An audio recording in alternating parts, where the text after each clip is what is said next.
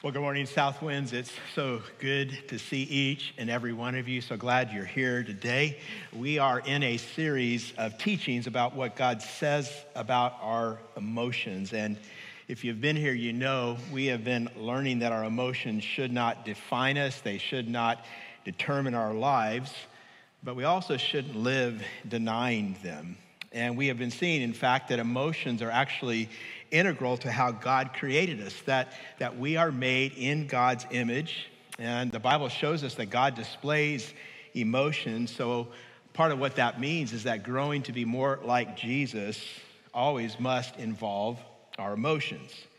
And so far, we have looked at the emotions of guilt and anxiety. And today, we're going to be looking at the emotion of anger. And I think you would agree with me, this is an incredibly relevant topic in 2022 because America is a very angry place right now, isn't it? It's like people are outraged about almost everything. A couple of years ago, BBC Magazine had an article entitled, "Why Are Americans So Angry?"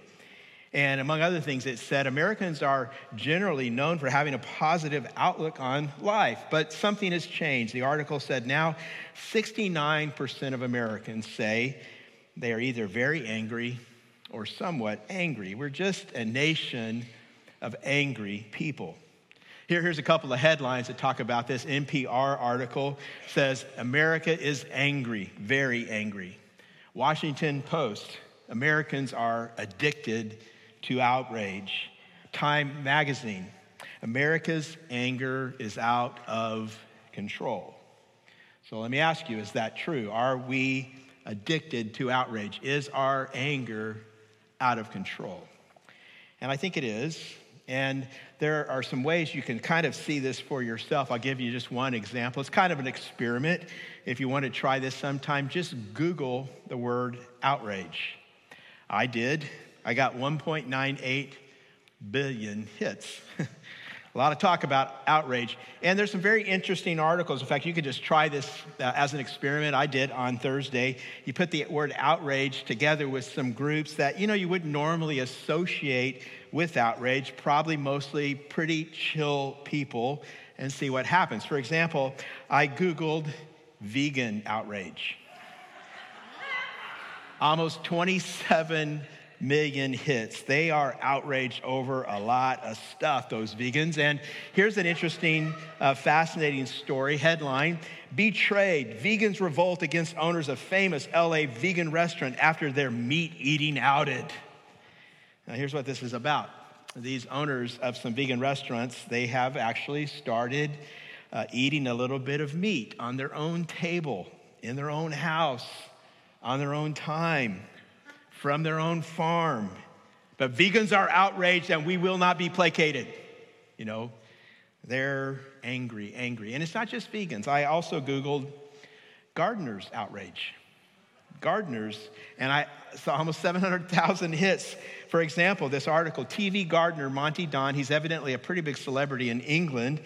He sparks horticultural outrage. Why, you ask? Well, he called begonias ugly. Gardeners everywhere are up in arms. We will not stand for this. We're outraged. And then I tried knitters outrage.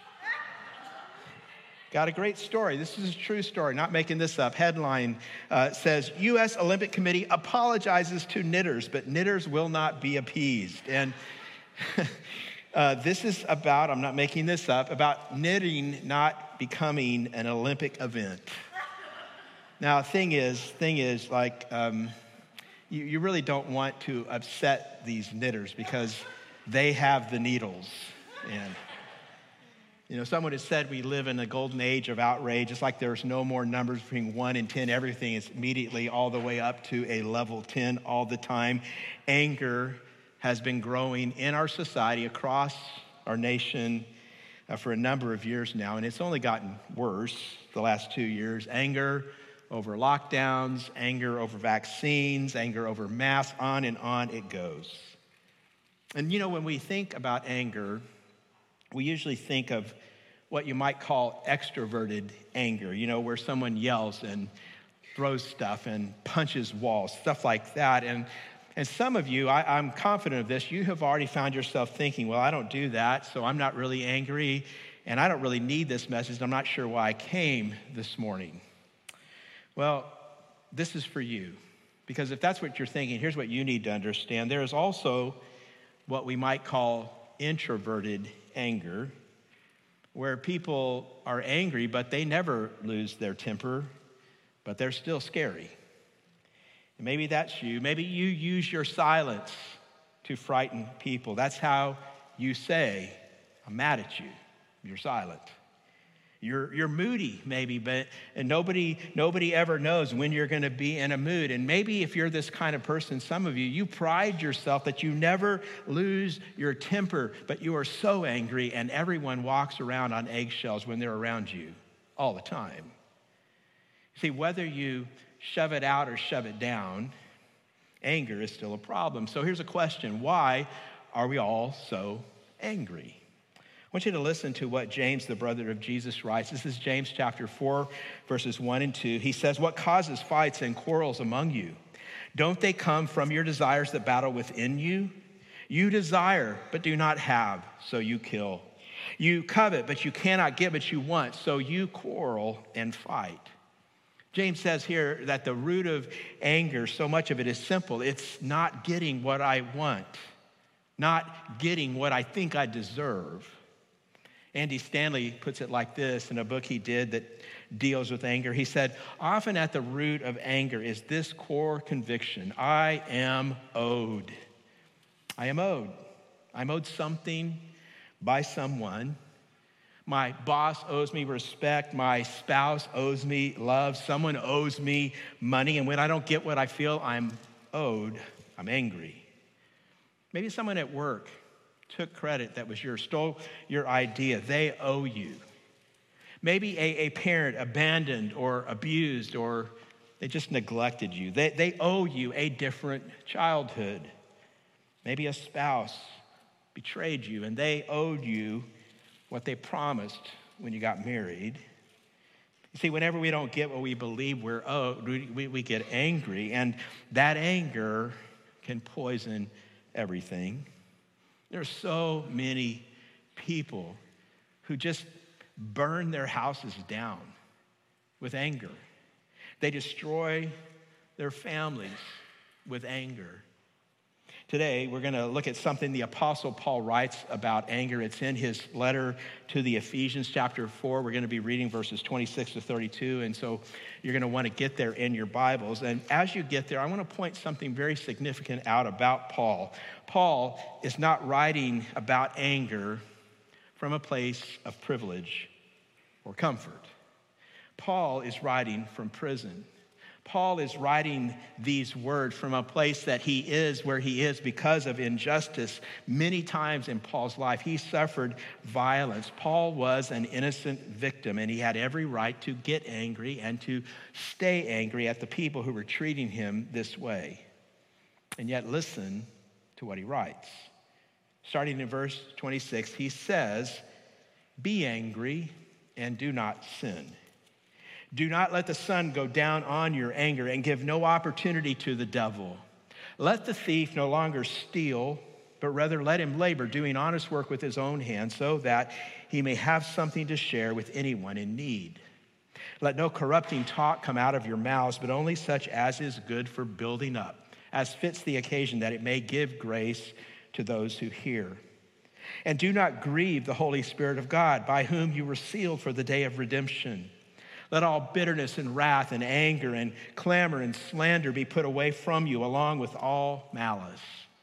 Be kind to one another, tenderhearted, forgiving one another, as God in Christ forgave you." And this is the word of the Lord, and all God's people say, amen. Now, I am operating on the assumption today that Paul's teaching, it will be helpful for every one of us. And the reality is, this may be you. Maybe you're not filled with anger right now. But I do not think there is a person here who can honestly look back on their life and not remember saying something you wish you had never said. Maybe right now, You are remembering relationships that you have lost or that you have damaged permanently because of your anger.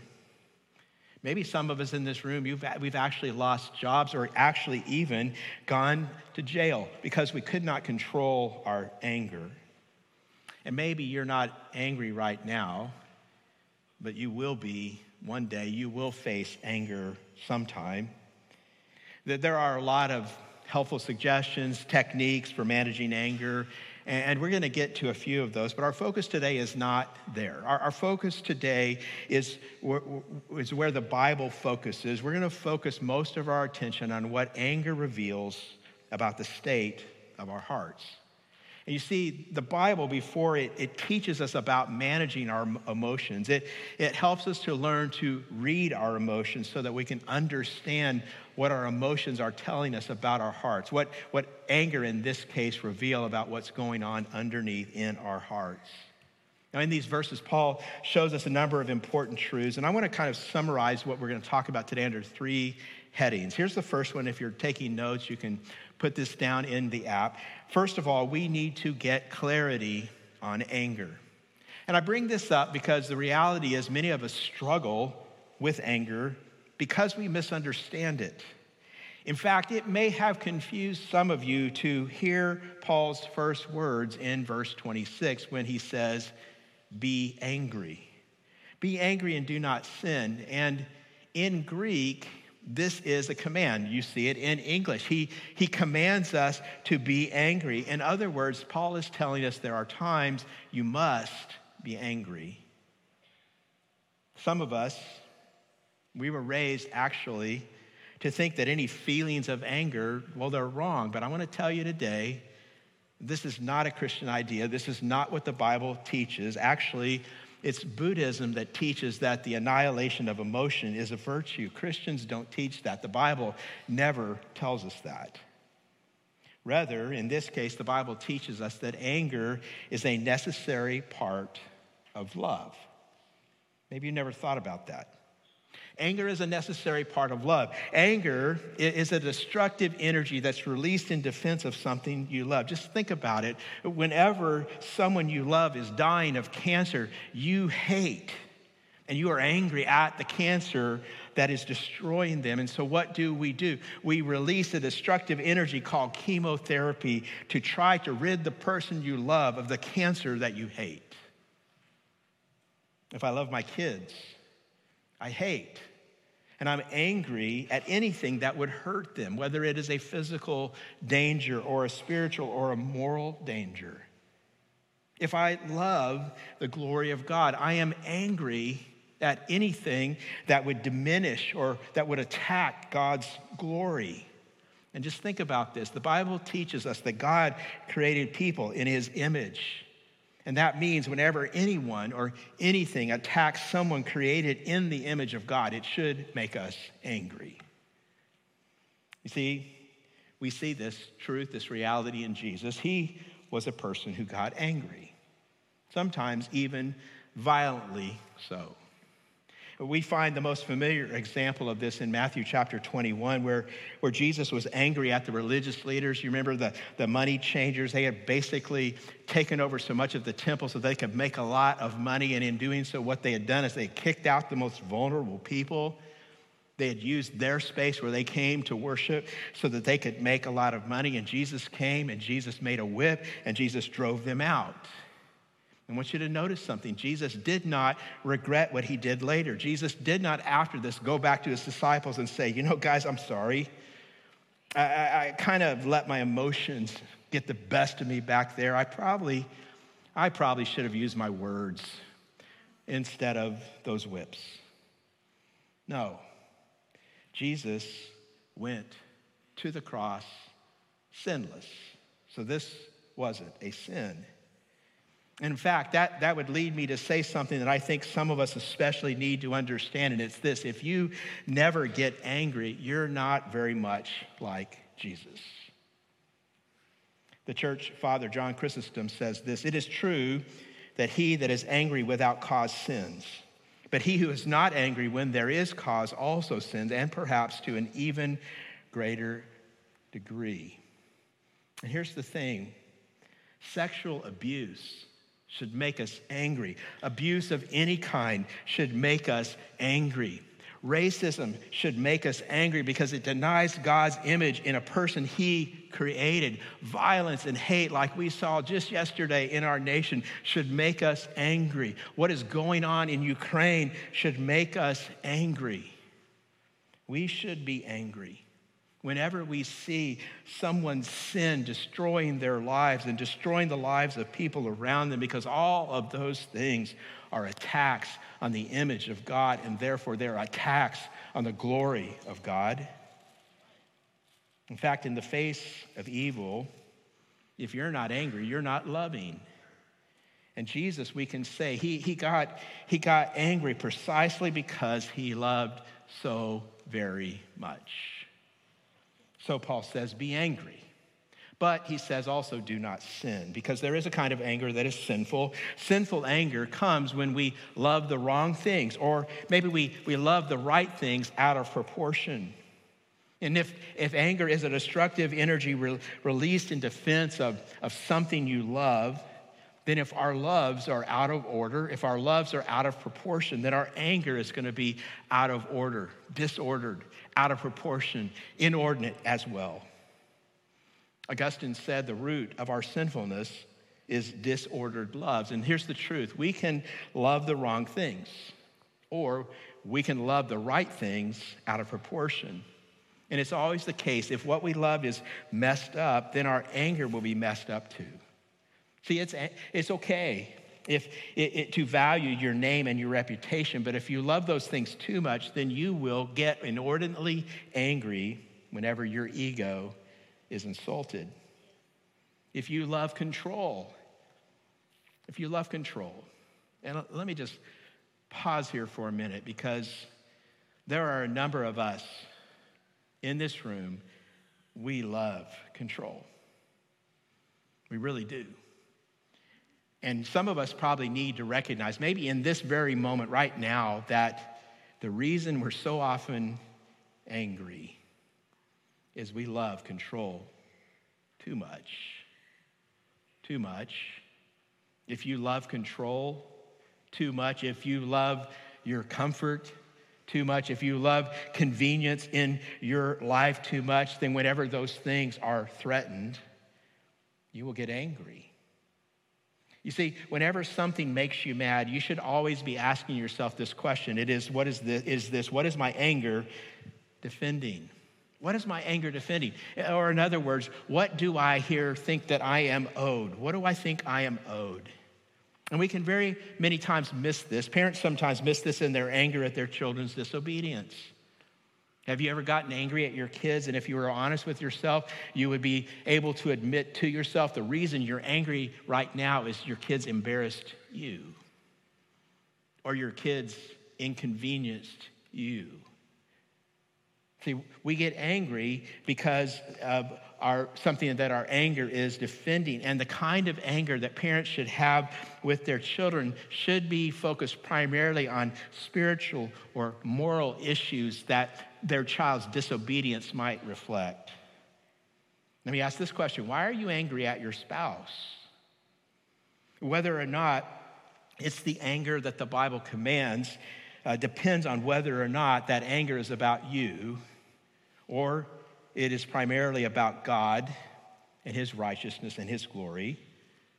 Think about this one. When you get mad at work because you didn't receive recognition, it was your idea, you did the work, you should get the credit. And when you get mad about that, is your anger being driven by your pride? Here's a question. If someone else at work doesn't receive credit, because that happens, you've seen that, right? Haven't you? If someone else doesn't get credit, do you get just as angry? Probably not. Probably not. Here's what I think we need to recognize. Most of the time, our anger is not what Paul is commanding here. And the reason is, all too often, we are loving the wrong things, or we are loving the right things in the wrong ways. And because our loves are disordered, our anger is disordered or unrighteous. And the way Paul would tell us that we need to deal with unrighteous or disordered anger is to address the disordered loves, to get to the heart of the matter, because it is the loves in the core of our beings that's driving what it is we're angry about. So we need to get clarity on anger. Second, you can write this down, we need to trust God with our anger. Trust God with our anger. Now, you may have noticed that Paul's whole discussion of anger, it just comes as a series of commands. But the problem is that some of these commands, they seem impossible. For example, Paul commands this, verses 31 and 32. He says, let all bitterness and wrath and anger and clamor and slander be put away from you, along with all malice. Be kind to one another, tender-hearted, forgiving one another, as God in Christ forgave you. And when someone who's really angry hears that, it seems like an impossible command, because how do you just turn off an emotion? How do you just stop being bitter and angry and start being kind and forgiving? Andy Stanley writes in his book where he deals with anger, he says, whenever I talk about anger and forgiveness, I have learned that there are almost always three kinds of people who hear me who will be struggling with what it is I have to say. He says the first group believes that they ought to forgive, but they cannot muster the courage to do it. He said the second group thinks they'd be letting the offender off the hook, and they don't want to do that. He said the third group, well, they claim to have gone through the motions of forgiveness, and sometimes it feels like they have, but the memories keep coming back, and they end up wondering if they've truly forgiven at all. So how do we develop the ability to do these things? And I think this is where it helps us to consider that Paul's words that we have read are set within a context. They're part of a larger section of Scripture. And if you just go back a couple of verses, back to chapter 4, verse 24, Paul tells us that we need to put on the new man. We need to put on, he says, the identity that we have. We need to live in the new reality that Christ has created for us. See, that's the framework for what he's telling us in our verses. And Paul, I think, hints at a couple elements of this new reality that enable us, empower us to deal with our unrighteous anger. The first one is at the very end of verse 32. He says, forgiving one another as God in Christ forgave you. I want you to write this down. It's so very important. We can deal with anger when we remember that we are first sinners and only secondly sinned against. We live first and foremost in our minds that we are the sinners.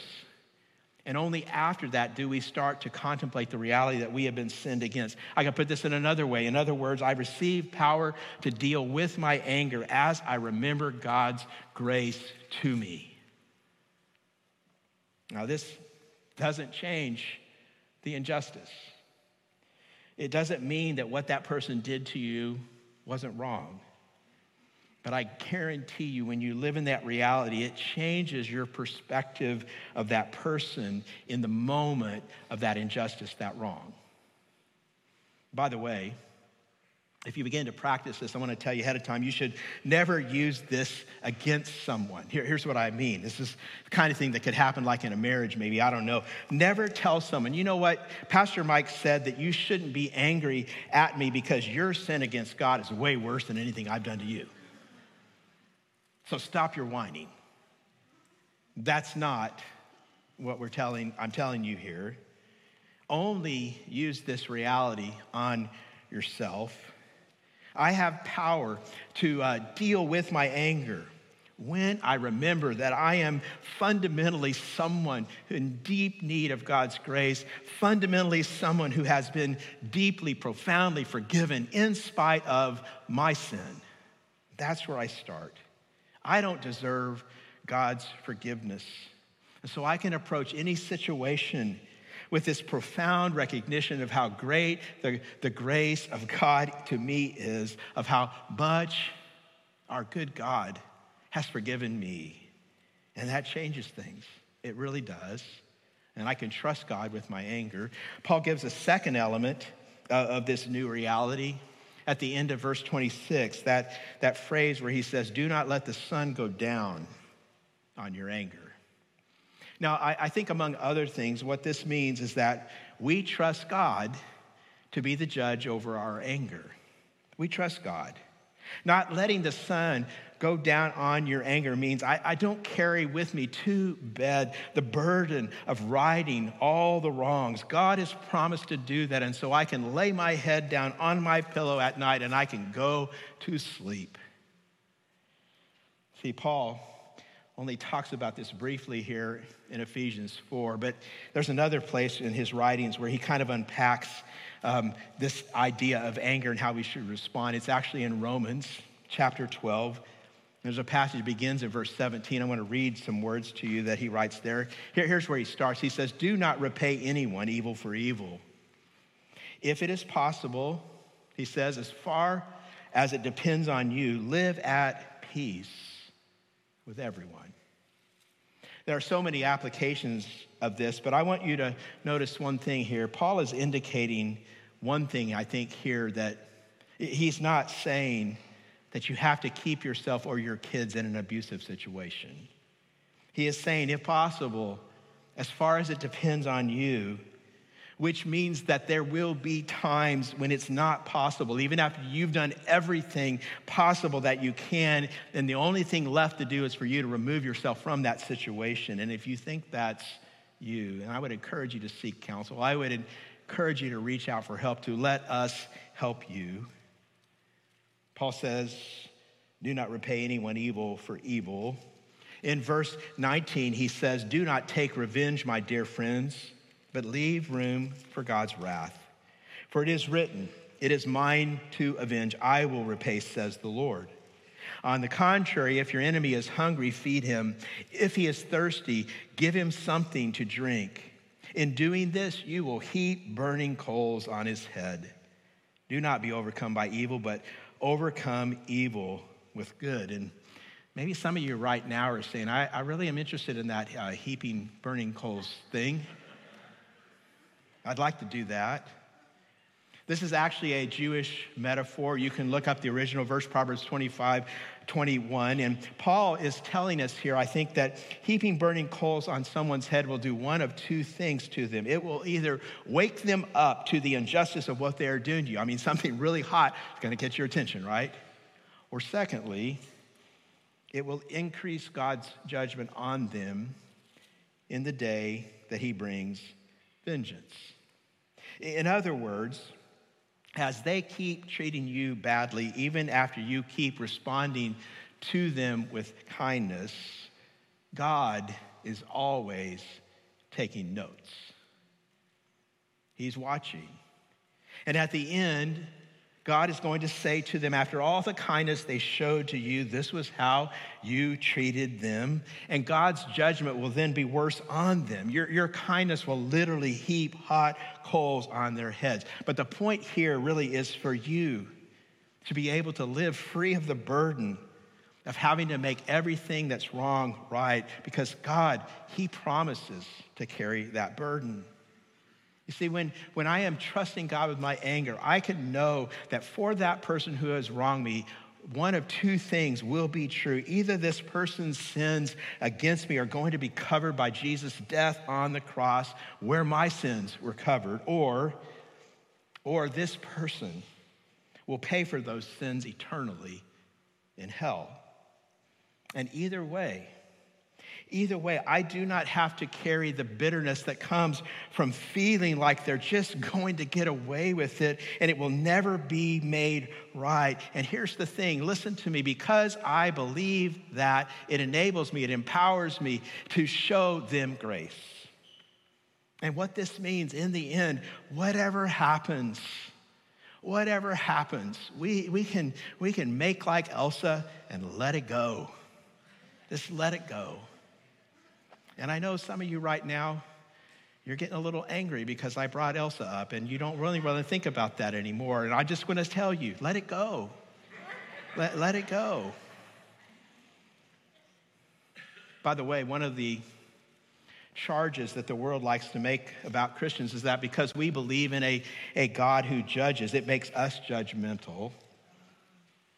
Miroslav Volf is a theologian at Yale. He's also a survivor of genocide in Croatia. And he says this about that charge. He says, only spoiled Westerners who have never really experienced any injustice themselves could ever say that. He says, actually, it's the opposite. He says, when you have lived through genocide, when you have watched your family beaten and raped and murdered, oppressed, he said, the only thing that could keep me from going insane with rage and bitterness, consumed with a desire for vengeance, is the knowledge that there is a just God who holds vengeance in his hands and who will settle all scores one day.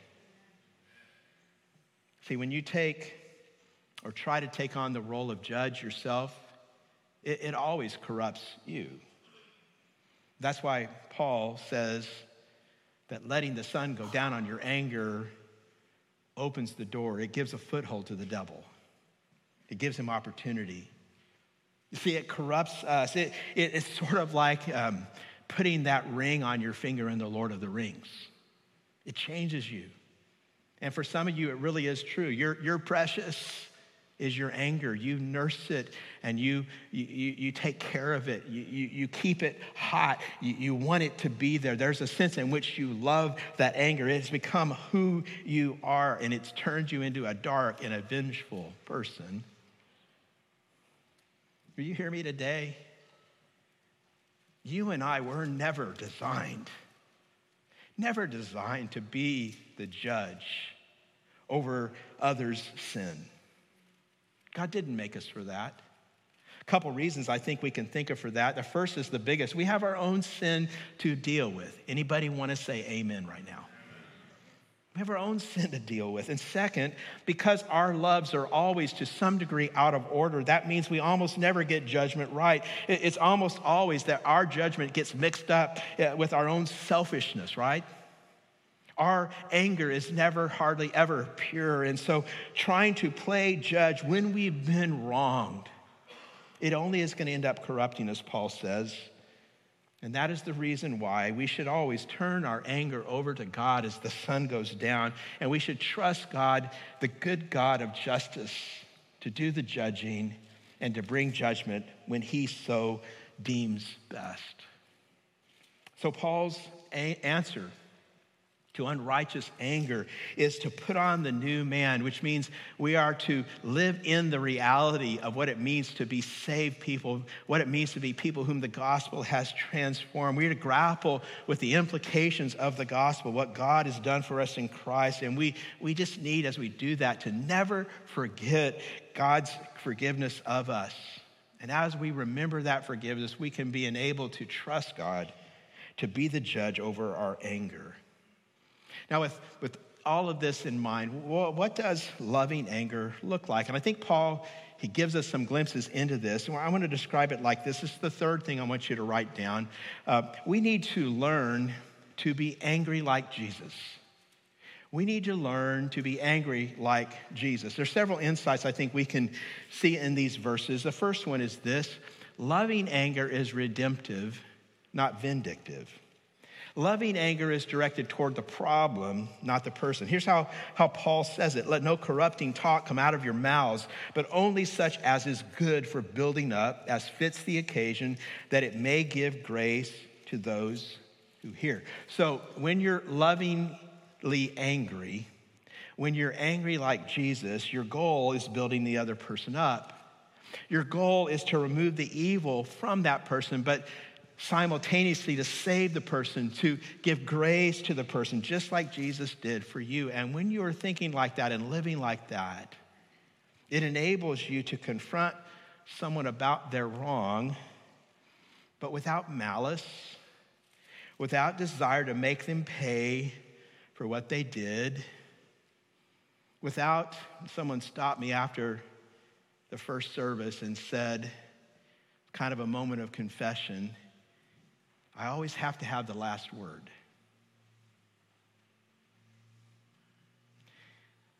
Loving anger doesn't always have to have the last word. And as your pastor, I I give some of you permission to elbow the person next to you who needs to really hear that today. See, are we loving like Jesus? It's going to be redemptive, not vindictive. When you're loving like Jesus and you're trying to be redemptive, the confrontation, and you should talk to someone about something that's wrong, but that confrontation should not be like a venting of frustration. It should not be like an execution of justice. Instead, it should be like an invitation to fellowship and a restored relationship. Loving anger is always focused on eliminating the sin while simultaneously drawing close to that person. Second, if we're going to be angry like Jesus, we need to know that loving anger is short-lived. This comes from verse 26. This is the sun does not go down on your anger. And here's the thing, whether or not the sun goes down on your anger is always a test. It's a test of whether your anger is unrighteous and self-centered, or whether your anger is righteous and loving. And loving anger is always short-lived. You confront the person for the wrong, and then you give it to God. You let God deal with it. And because you give it to God, you don't try to carry that burden anymore. You can go to sleep tonight, lay your head down on your pillow tonight, and you can rest because the sun is not going down on your anger because you're not angry anymore. You have given that to God. You're trusting God with that anger. You're learning to be angry like Jesus. Selfish anger, on the other hand, it just lasts.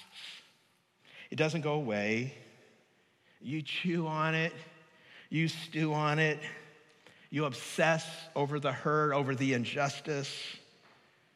Sometimes people think that Paul's words here in verse 26 mean something like, never go to bed until you resolved every conflict. Has anyone else discovered that the result of that, it just means no one ever goes to bed? You know, it's not possible many times to do that. Sometimes, you can talk to someone that you're angry with about what you're angry over, and it just won't get to resolution. But I want you to see, Paul isn't talking about resolving all of your issues every day before you go to bed, though that is an excellent idea, and I would encourage you to strive towards something like that. He's not talking about that as much as he's talking about the attitude that we should have whenever we are in conflict and we disagree. And that attitude is this: I don't have to carry the burden of settling every score, of always getting that other person to see things my way, which of course is the right way. I give that to God. I can confront wrong when there is wrong, but I do that in humility, and I just give it to God, and I just go to bed. Truth is, some of the anger that some of us have is very, very complicated. It has deep roots down into our childhood. It involves family and all kinds of trauma, maybe, all those factors in relationship. But here's the point. How long your anger lasts is telling you something about the nature of your anger, and we should seek for it to be short-lived. And we know that because of Jesus. Jesus' anger in the Gospels, always short-lived. If you go back to Matthew chapter 21, I saw something this week I'd never seen before. But you go back to Matthew 21, right after that story where he drives the money changers out of the temple with whips. The end of that story happens in verse 13. And in verse 14, this is the very next thing we read. It says, the blind and the lame, they came to him and he healed them. See, right after Jesus displayed anger, vulnerable people flocked to him. I'm just ask you a question. After you are angry, do a lot of people want to hang around you? Those people didn't say, we better stay away from Jesus. He is in a mood. And he cursed 5 fig trees on the way to the temple the day after. He did all that whip stuff and the money changer stuff and left the temple. He went through the food cart on his way out and he changed the wine back into water. He is mad today. You better stay away from him. Jesus' anger was focused. His anger was short-lived. And I just want to ask you, does that happen when you are angry? Third, loving anger is controlled. And we go back to verse 31 where Paul says, let all bitterness and wrath and anger and clamor and slander be put away from you along with all malice. And what he's talking about here is just avoiding that state that we can get into where you just feel consumed by anger. Whether that comes out aggressively and loudly through angry words or actions, or whether that comes out passively through silence and slander and gossip, that anger needs to be controlled. When anger is loving, one of the things we see about it is that it develops slowly. You know, the book of Proverbs has a lot to say about anger. I actually thought maybe I would do this message from Proverbs, but if you look at the different verses in Proverbs about anger, you could probably sum it up this way. Proverbs doesn't say no anger. Proverbs says slow anger. Slow anger. Proverbs 29:11 says, a fool gives full vent to his anger, but a wise person keeps himself under control. So I don't know, maybe if a friend of yours calls and says, I just need to vent, you could say to him biblically, proceed, fool. That might not be a great idea. I don't know. But Proverbs shows us that getting angry rarely leads to positive results. Proverbs 29:22 says, an angry person stirs up conflict, and a hot-tempered person commits, what's next? Many sins.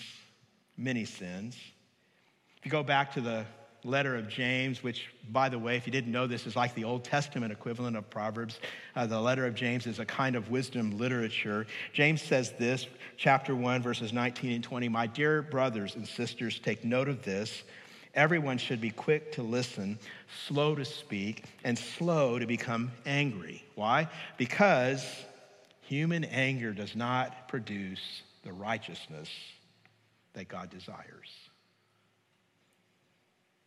I want to close very briefly with a few practical steps that we can take in our lives to help us learn to be angry like Jesus. You can discuss these maybe in your life group. These are not original with me, but I think they're kind of a noteworthy. They'll help you focus in some things that you can begin to apply. And so you'll want to write these down. The first thing is practice the pause. Practice the pause. See, a key part of learning to be angry like Jesus is to do the things we've just read about in Proverbs. So we don't give full vent to our anger. We're slow to be angry. And we kind of know this. This is an intuitive sort of thing. We've all sort of heard this, right? How many of you had a mom tell you, before you say something when you're mad, you should count to what? You count to 10, right? It's generally helpful advice. So when you sense anger coming on, just stop. Pause. Take a couple of deep breaths maybe before you respond.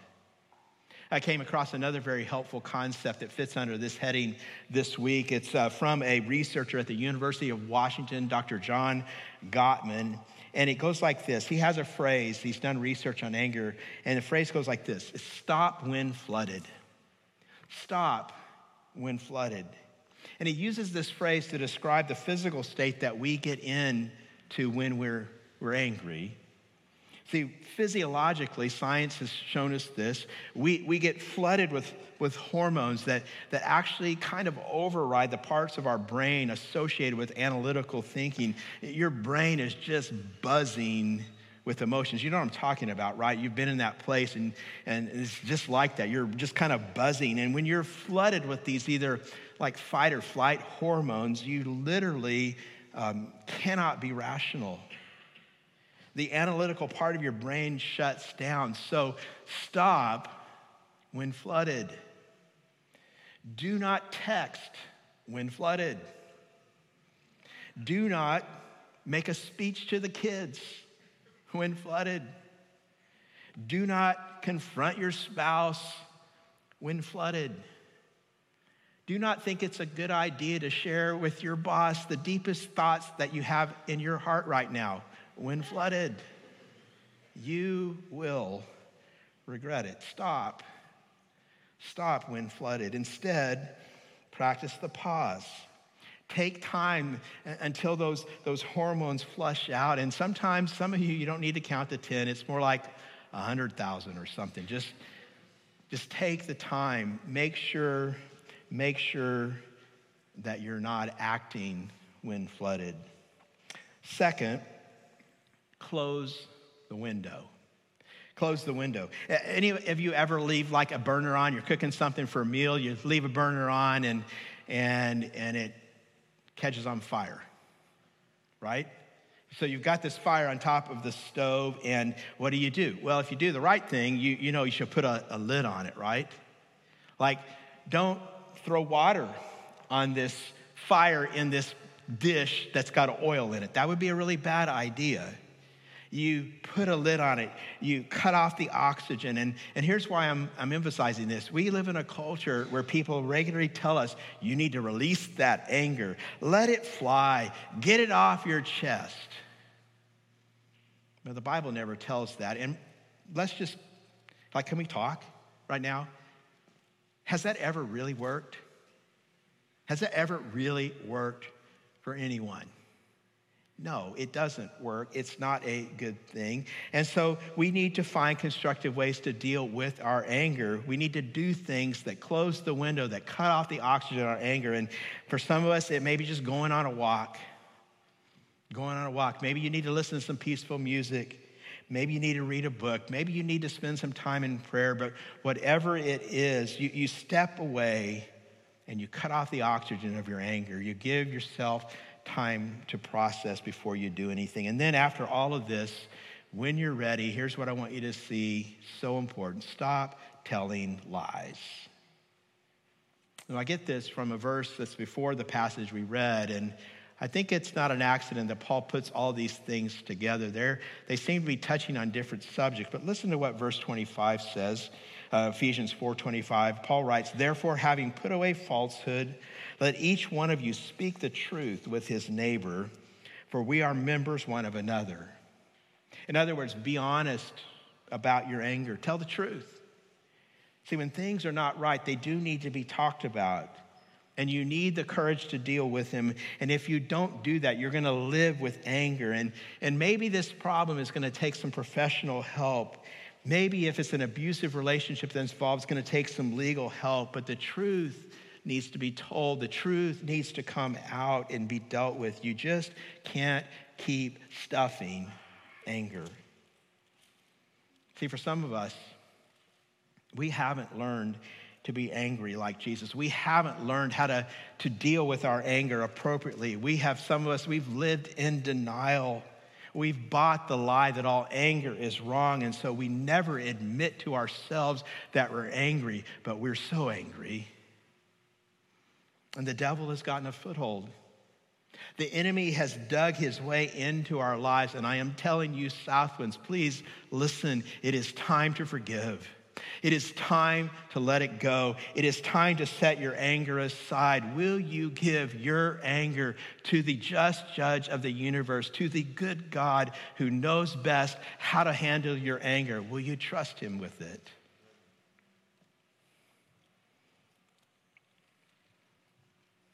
And will you keep giving it to him as long as and as many times as you need to?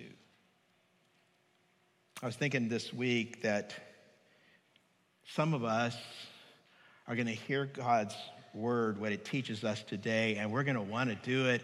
And you're saying amen in your heart right now. And you're going to go home and you're going to apply it one time or maybe a few times. But some of us, when the anger keeps coming back, we're going to give up and we're going to give in. And I just want to say to you, don't do that. We live in a broken world, friends, and one of the things that means is that life will make you angry, and there are things that are going to happen to you, and they will not stop completely. Listen to me, until we go home to live with Jesus forever. It's always going to be happening. It's always going to be taking place. The anger is going to be raised up in our lives by this or that, this person or that person. So I'm telling you, you have to keep coming to Jesus. You have to keep trusting him with your anger. You have to just keep remembering that you were first a sinner and then only sinned against. So you need to show grace. You have to just keep trusting God with your anger, and you have to just keep learning from Jesus how to be angry. So I want to tell you today, please don't stop. Don't give up. And don't give in. Why? Because greater is he that is in you than he that is in the world. We can take our anger to God, and we can find grace and peace. And this is the word of the Lord for us today. All God's people say, amen. Would you bow your heads as we pray?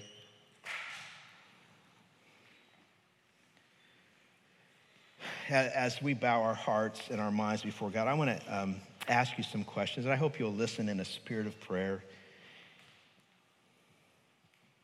If you are struggling right now, you believe maybe everything you've heard me say, but you're just struggling right now to let go of that anger you have, I want to just ask you, and please hear this question. I want to ask you, how long will you allow people you don't even like, maybe people who are no longer in your life, maybe even people who aren't even alive anymore, how long will you allow them to control your life? Does anybody need to hear these words today? Stop living in the past and stop nursing your pain and stop telling the sad stories and start taking your anger to God and giving it to him. Start trusting God with your anger. Friends, he's strong enough to carry your anger, and he's wise enough to bring precisely the right kind of justice, and he loves you, and he forgives you. And he longs for you to live in his grace and his peace. Father God, you see our hearts. You know our wounds, our pain. You know the injustices we have suffered. But Lord, you also see our excuses, and you know where we like to place the blame. So God, will you please give us today, right now, the strength and the courage to take your word and to live it out in our lives. Lord, would you empower us to forgive and then to just walk free, to live in grace and live in peace, receiving grace from you, giving grace to others. Lord, we know this is possible. We believe this is possible. And this is what we want. We want to be like Jesus.